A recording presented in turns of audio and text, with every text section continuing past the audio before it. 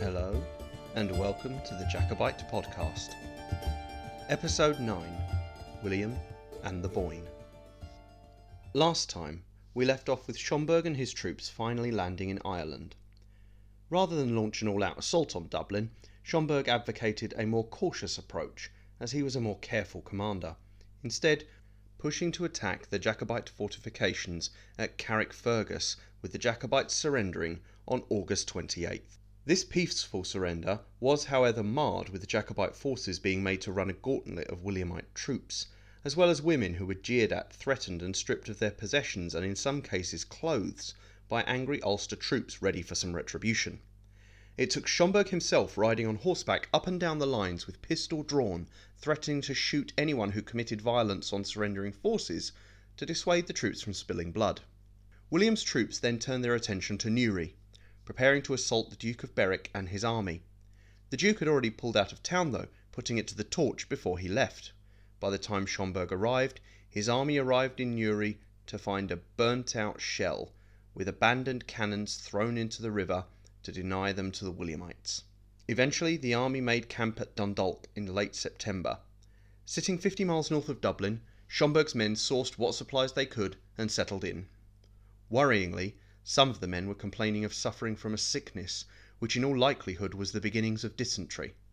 This would become a major issue for Schomberg later, but for now he had no idea how dangerous this would be. In the south of the country, the Jacobites were aware of the arrival of Schomberg and were preparing to defend against his anticipated moves towards Dublin, but interfactional squabbling meant that scores had to be settled. Certain members at court had begun to scapegoat the Earl of Melfort for his handling of Derry and his lack of focus on Ireland, and it was at that point that James's Viceroy Tyrconnell decided to return to court and stick the knife in his old adversary. Melfort was reviled by the Irish and French factions in Dublin for his lack of knowledge of Ireland and his seeming desire to abandon the campaigns there in favour of his Scottish homeland.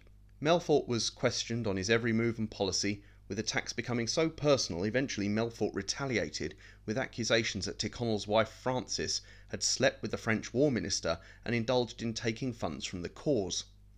Tyrconnell was riled to the point of threatening murder on Melfort, who was spirited out of France by James to avoid his life becoming forfeit. Melfort would write to James complaining bitterly of his treatment at court and advised that those around James needed to be watched, in particular Davos, von Rosen and the Irish contingent. Still kept on in his post, Melfort had been sidelined and Tyrconnell was back in the heart of power. Political wrangling aside, the Jacobite army moved towards Drogheda, which was the last major population centre between Schomberg and Dublin. James and his advisers were supremely confident that with one big push and a decisive victory, the Jacobites could push William's forces out of Ireland, return and subdue the rebellious Ulster province, gaining control of the landmass to be used as foothold for a potential restoration of King James VII and II. Despite French reservations with the strategy, King James pressed on with a brand new set of recruits rounded up by Tyrconnell. In all likelihood, most of these troops were made up of the men Tyrconnell had been forced to disband at the time of the siege of Derry, but this show of loyalty was enough to restore King James's viceroy into the royal good graces. Now, King James had an enlarged army that, whilst supplies and logistics were still a struggle for, was ready to fight. Jacobite forces were led by their king to the River Fane, located half a mile from Schomberg's camp, and attempted to goad the elderly commander into an engagement, even riding within cannon range. But Schomberg didn't take the bait, and eventually the Jacobites withdrew again to Drogheda. Opinion was divided as to why the Williamites did not engage, with their supporters arguing that Schomberg had been careful not to be drawn into a trap away from his own defensive lines, preferring to fight the fight on his own terms. Jacobite detractors, on the other hand, claimed Schomberg was a coward and that King James had decided to return to base after balking at how many would have to die to take the camp, preferring to be the king of mercy and magnanimity. Whilst Schomberg stayed in camp, his army was plagued with the continuing outbreak of dysentery that had been reported by some troops when he first established the camp. It was most likely caused by the poor muddy conditions and the lack of clean drinking water, and was currently cutting a swathe through Schomberg's army. Now, in hindsight, it might not have been the best idea establishing a camp in the Irish countryside in the approaching winter, given that 1,000 men died of the illness plaguing the camp before Schomberg eventually packed up and moved to the relative safety of Newry. By the end of 1689, 6,000 troops had been killed by sickness across the country without a shot being fired.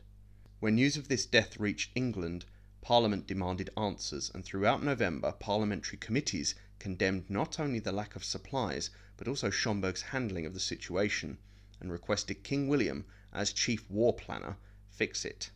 William was obviously a fan of the old adage of if you want something done right, best to do it yourself, as plans were then put in motion for William to go to Ireland and personally take command of the army to take the fight to King James. In March 1690, just as the war campaign season was restarting, France's latest shipment of troops arrived in Dublin.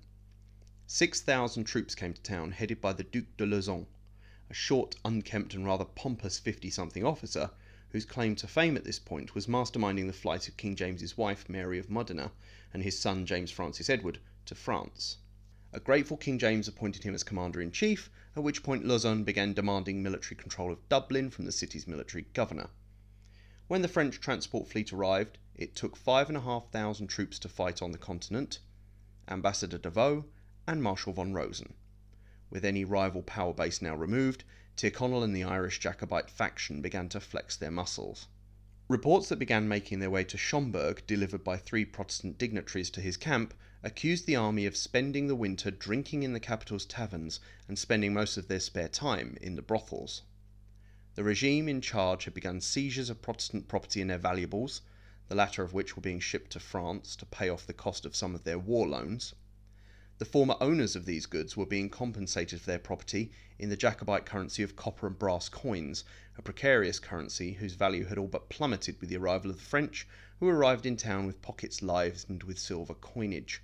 The new demand for this silver drove up prices in Dublin, rendering the already low Jacobite coins next to worthless. In a more sinister turn, there was also talk of summary imprisonment of Protestants being carried out in Dublin, most likely to prevent any localised Protestant insurrections being started in support of King William's troop landings. To Schomberg, it was clear that the Jacobite regime was attempting to dig in for the long term, so he would have to act swiftly and decisively. In May 1690, Schomberg's forces struck Charlemont, the only Jacobite fort left in Ulster. Charlemont surrendered after a short siege, with Teague O'Regan, the Jacobite commander, riding to meet his adversaries in dishevelled clothes and reeking of brandy. German mercenaries in the Williamite army felt the Jacobites were scoundrels barely worth their time, but the victory raised the morale of Williamite forces, given that they were now in total control of Ulster province. The troops were further cheered by the news that not only was King William coming to personally take command, but he was bringing their back wages in silver coin, news that was enough to put a smile on anybody's face. The Jacobites had been forced onto the defensive for quite some time, an opinion firmly reinforced by a daring raid carried out back in April by the amazingly named Claudesley Shovel, who rowed into Dublin harbour in a longboat with a few men and with the use of muskets, deception, bluff and straight-up audacity, managed to steal a Jacobite frigate loaded with goods bound for France. This incident, witnessed by King James himself on the harbour, helped demonstrate to the Jacobites their position was nowhere near as ironclad as they believed. Tyrconnell, seemingly aware of this possibility, wrote to James's wife, Mary of Modena, in Saint-Germain, indicating that given William's imminent arrival, it may be difficult for the Jacobites to survive in their current state past the year's end. Rather than just a defeatist missive, Tyrconnell was plotting not only to get Mary of Modena to lobby King Louis of France to get more troops and aid, but probably to get his excuses in early in case the proverbial hit the fan. In response to Schomberg's incursion, the Jacobite forces again marched to Drogheda to await the Williamite force's next move. King William finally arrived to Carrickfergus in June 1690. He met with his generals, boarded a coach to Belfast and received a rapturous welcome from the people there, as well as meeting a delegation of the city of Derry. William didn't dally long in Belfast, heading south to Lisburn, with a camp in tow, as well as his own wooden cabin that was built and dismantled in each location so that the king wouldn't have to waste time looking for a house to stay in. The speed with which King William was moving was demonstrated by the fact he'd said to somebody he had not come to Ireland to let the grass grow under his feet. He was here purely to defeat James, end the Jacobite threat to his new kingdom, and return to his preferred theatre in Europe, where the campaign against Louis XIV and France still raged. In the Jacobite camp, King James was growing steadily more nervous and unsure. Nonetheless, he was still eager to enter the fray and take on his nephew and son-in-law, who had usurped his crown. James had been buoyed by reports he'd received from England that certain nobles may be willing to restore his crown and defect from King William and Queen Mary. Mary of Modena wrote to her husband from exile, telling him not to have too much faith in the English nobility, given that, they were the ones who'd overthrown him. She even wrote to Tyrconnell to try and enlist his help, but the desire to fight from King James and his troops was too strong. The Jacobites took part in a small skirmish at 4 Mile Pass in late June 1690, but from that point on, it was like King James got cold feet. He feared being sandwiched between two Williamite forces, and in his overly anxious second-guessing mindset, ordered his troops to fall back to Drogheda, feeling that with a river in front of him to act as a natural barrier, he would be safer. This river was the River Boyne. After a sleepless night on the north bank, the Jacobites crossed over to the south bank, between the fords of the river at Old Bridge and Rosnaree. Troops began setting up barricades and earthworks, whilst King James and his officers established a command post in the ruins of Donore Church, a mile away from the battlefield. Feeling prepared and ready, the Jacobites prepared for William's arrival. On the morning of June 30th, 1689, King William and his army reached the northern bank of the River Boyne, and at this point, for reasons known only to himself, King William rode to the river's edge, sat down, and began to have a picnic with his officers. The Jacobites watching on the south bank couldn't quite believe their eyes, but they at least had the wherewithal to order a couple of cannons be brought up to aim at the king and fire. One ball killed a nearby officer and 2 horses, while the other cannonball hit the bank, deflected up into the air, and struck King William in the shoulder. Royal aides ran to the king and rushed him from the riverside. The Jacobites roared, cheering in victory, convinced their ambush had just killed the usurping king. And if they'd been 3 inches more to the centre of his body, they'd have been correct. As it was, William received a blow to the shoulder, a torn coat, some bruising and lacerations, but more importantly, he was alive. The first major thing King William did once he realised his wounds were not fatal was ride around his camp to silence rumours of his demise. Still in some pain, he then sat through a very argumentative war council, which settled on sending Schomberg's son Meinhard with 12,000 men to find a place upstream to cross, whilst the remaining force would assault Old Bridge, crossing the river there. With orders given to hand out shot and powder in the morning, the Williamites rested for the next day's battle. Across the river, King James was again having a case of second-guess-itis. Terrified that any retreat of his would get surrounded or caught and lead to a slaughter, James ordered the Jacobite baggage train and 2/3 of its cannons be packed up and start making their way back towards Dublin. It was his belief that this would clear the way for his troops to easily withdraw should they need to. King James also sent 400 dragoons with Neil O'Neill, Tyrconnell's nephew, to Rosnaree to the ford in the river, providing a weak point in the Jacobite defences. James's removal of the artillery was a big mistake, and sadly for him, one of several he would make in the hours to come.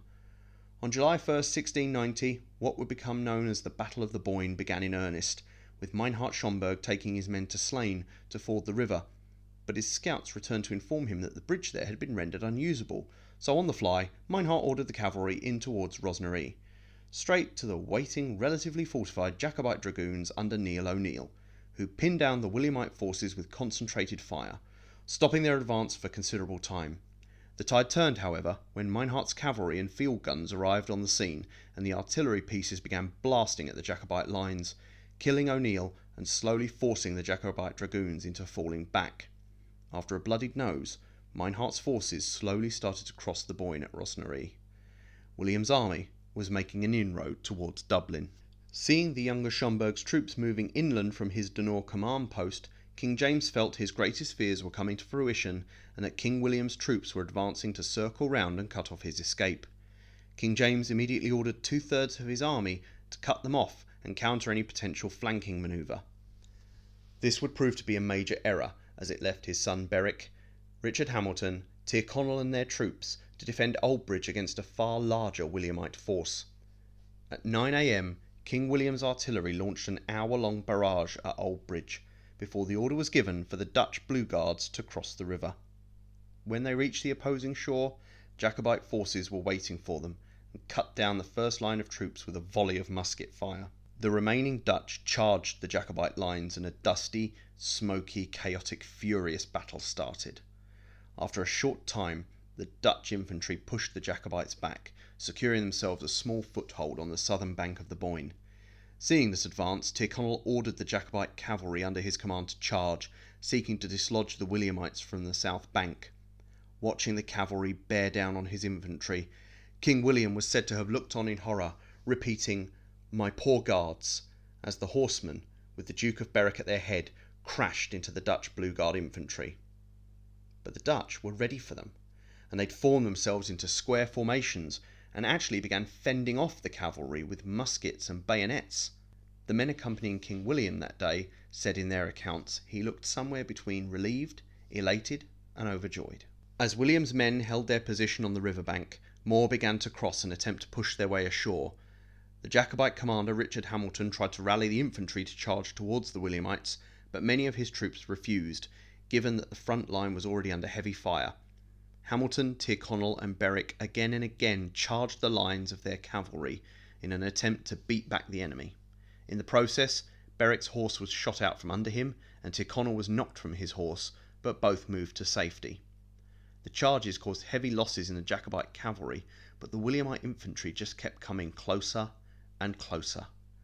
Rallying his own cavalry, the Duke of Schomberg led the Williamite horse in to relieve their cavalry, but was shot and killed in the fighting, as was Governor George Walker of Derry, who bled out from a musket ball to the stomach as he attempted to rescue Schomberg from the battlefield. Despite losing men of such standing, King William's army was starting to turn the Jacobites. On seeing their progress, King William decided to personally enter the fray. Mobilising his cavalry regiments downstream from Oldbridge, King William successfully crossed the river and, after a short time to recover from his asthma attack, stood up and rallied his troops to begin assaulting and taking the Jacobite positions. Men had begun to retreat at one point, but at the sight of their king they rallied, save for one man who mistook him for a Jacobite and nearly fired a pistol at him. That particular gentleman became extremely apologetic when he realised he'd nearly shot the king, but the army as a whole began to advance and take the Jacobite positions. King James's men were slowly being pushed closer to their command post at Dunor. King James was sat waiting at the command post awaiting developments from the field when a messenger, sent by Tyrconnel, arrived to inform him that the enemy has forced the river, the right wing is defeated. James ordered that Meinhart Schomberg's men be attacked as soon as possible, only to be informed by Patrick Sarsfield, one of the Jacobites' most respected officers, that the marshes between Meinhart and the Jacobites were impassable. Upon seeing Williamite forces in the distance moving south from Rossnerie, and fearing that they were preparing to cut off the Jacobite escape, James ordered a full retreat. The Jacobite army began to flee the field, converging on Deleek, in a state of organised chaos. Infantry began throwing away their uniforms and guns in their haste to get away, and the cavalry charged down roads, often knocking over their own infantry and anyone else who got in the way. In a valiant last-ditch effort to buy time for the retreat, Richard Hamilton charged King William's lines. He fought valiantly but was wounded and eventually taken prisoner. When hauled before King William, the man he'd previously betrayed, the king asked Hamilton if the Irish cavalry would attack again. Hamilton replied that on his word of honour he would believe that they would, leading King William to reply with a rather acid tongue that given his previous treachery, Hamilton's honour probably wasn't worth much. King William then called a halt to the pursuit of the Jacobites and set up his camp near Deleek. Given that the army's baggage was too far away, he decided to go sleep that night in a coach. William had met James, his rival and uncle, in the field of battle and triumphed. Whilst the loss of 1,000 men total from both sides is slim in comparison to contemporary battles, the psychological boost to the Williamites and the blow to the morale of the Jacobites was evident in the later campaign. William had forced James to withdraw from the fight and flee. The Jacobite flight left Shannon wide open, and with it, the Williamites were poised to seize Dublin. James, on the other hand, was in full flight. Hours after issuing the retreat orders, James had hurried to Dublin. Arriving at Tyrconnel's residence at Chapelizod, he was met by Frances Talbot, the Lady Tyrconnel. According to stories told later, James made the remark of, "Your countryman, madam, can run well," oblivious to the fact it was he who'd ordered the retreat. Legend has it that Lady Tyrconnell came back at James with, "Not quite so well as your Majesty, for I see that you have won the race." After an emergency Privy Council meeting, where he was either advised to flee or felt he was left with no choice but to flee, James, after decrying the Irish as having basely fled the field and given up at the first sign of trouble, decided he would not only flee Dublin, but the whole of Ireland. Heading to Duncannon with soldiers covering his retreat, James then sailed to Kinsale, drafting an order assigning Tyrconnell full power in Ireland and all authority to either continue the war or sue for peace. James then transferred to a French ship and returned to France, an exile in Saint-Germain. Here is where we again bid a temporary farewell to James Stuart, formerly King James II of England and Ireland and King James VII of Scotland. We will meet with him again, but his kingdom had slipped from his grasp on the battlefield. Defeat at the Boyne seems to have knocked the fight clean out of James and exposed his fears, as well as his talent for second-guessing himself. His officers on the ground tried to fight as best they could and salvage the day, but James's tactical errors and fear of being taken prisoner led him to decide to abandon Ireland and flee, leaving his followers to their fates. If James felt that his Irish subjects had abandoned him in his hour of need, the feeling was more than mutual, with the Irish believing James ran at the first sign of trouble. The Irish people ended up appending to their king the name of Seamus and Cacha, which I would translate on this, a family-friendly podcast, as James the Poop, but I will let everyone Google the actual translation. Tyrconnell, left behind at the Boyne by his king, returned to his Dublin home to discover James had ordered Simon Luttrell, the current governor of Dublin, to abandon the capital. Tyrconnell gave the order for his house to be packed up, then issued a general order for the army to quit Dublin and regroup in Limerick. Limerick was the trade hub in Ireland's west and became a rallying point for the Irish Jacobite and French forces to make a stand against King William. The Jacobites had next to no supplies, resorting to looting and plunder from the already ravaged civilian populace. The French troops did the same, ensuring neither force really endeared itself to the locals. Tyrconnell arrived in Limerick in July in an exhausted and low mood. James had fled the country. Dublin was probably in King William's possession at this point, and the army looked defeated. Tyrconnell was getting older and more infirm, and the war was now taking its toll on him. He asked his wife to be sent to France in order to keep her safe.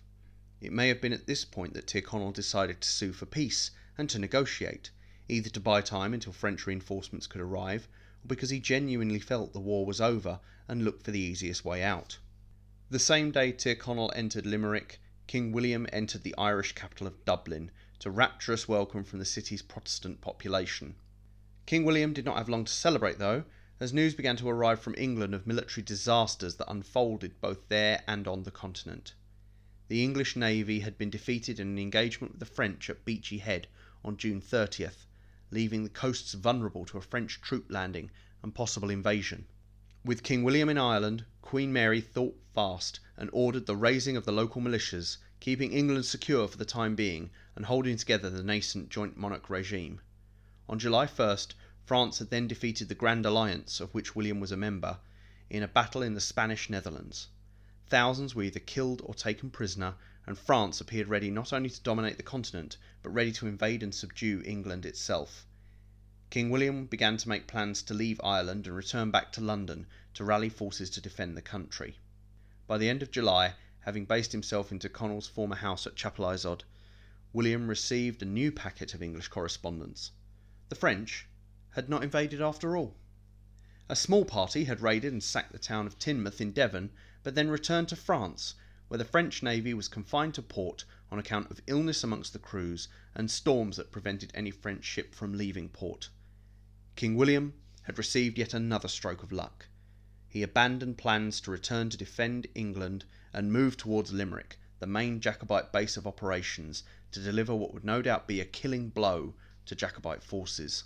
Within Limerick, Tyrconnell held a war council with the remaining forces, at which James's viceroy informed the troops it was his assessment Limerick could only hold out for a few days at most, advising the best course of action would be to consider terms of peace, a position which Lauzun, the head of French forces, concurred with. The Irish and Jacobite forces, however, were in no mood to consider what they thought amounted to a surrender. A shouting match ensued between the War and Peace factions, by the end of which it became clear that the War faction had powerful players on board, including the respected Patrick Sarsfield, who brought his considerable influence to bear to continue the fight against King William. Sarsfield's been mentioned in passing previously and was considered a brave, if at times foolhardy, fighter. Sarsfield opposed anything he considered capitulation, and this war council meeting ended with no agreement amongst the parties. A second meeting was held, this time without Tyrconnell present.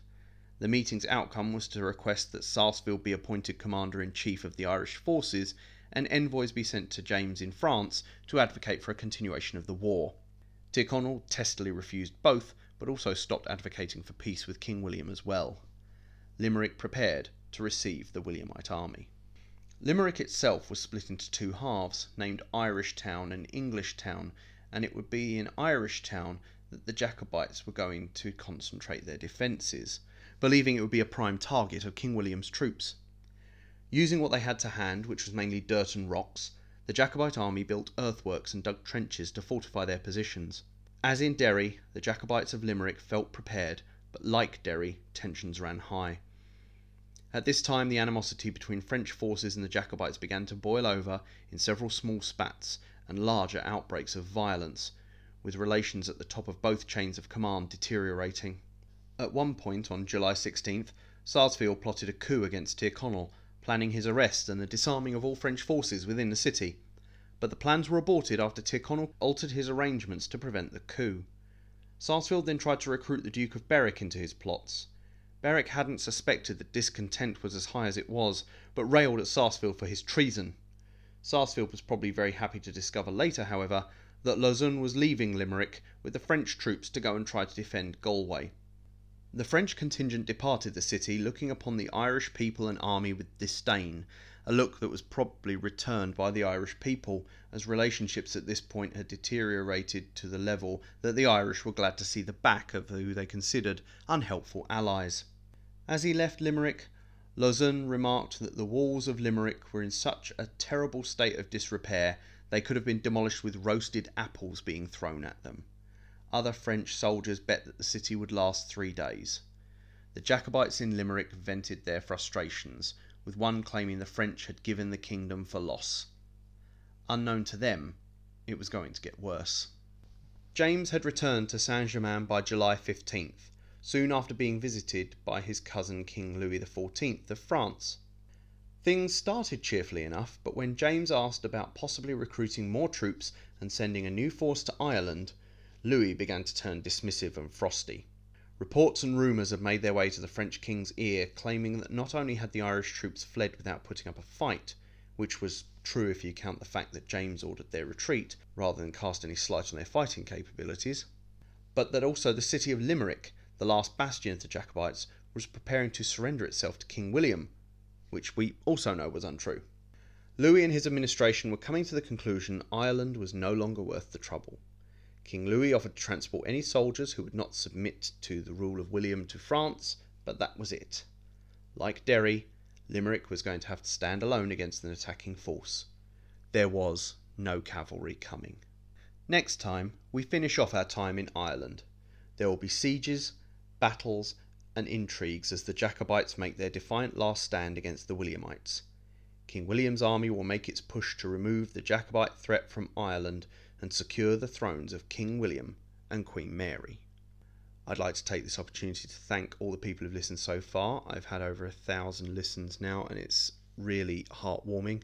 I'd also like to take the opportunity to apologise to any Irish people listening if my pronunciation has butchered any of your place names. If you drop me a line at Jacobite Podcast on Twitter, I'd be happy to remedy that for you in a future episode. Thank you, and I'll see you all next time.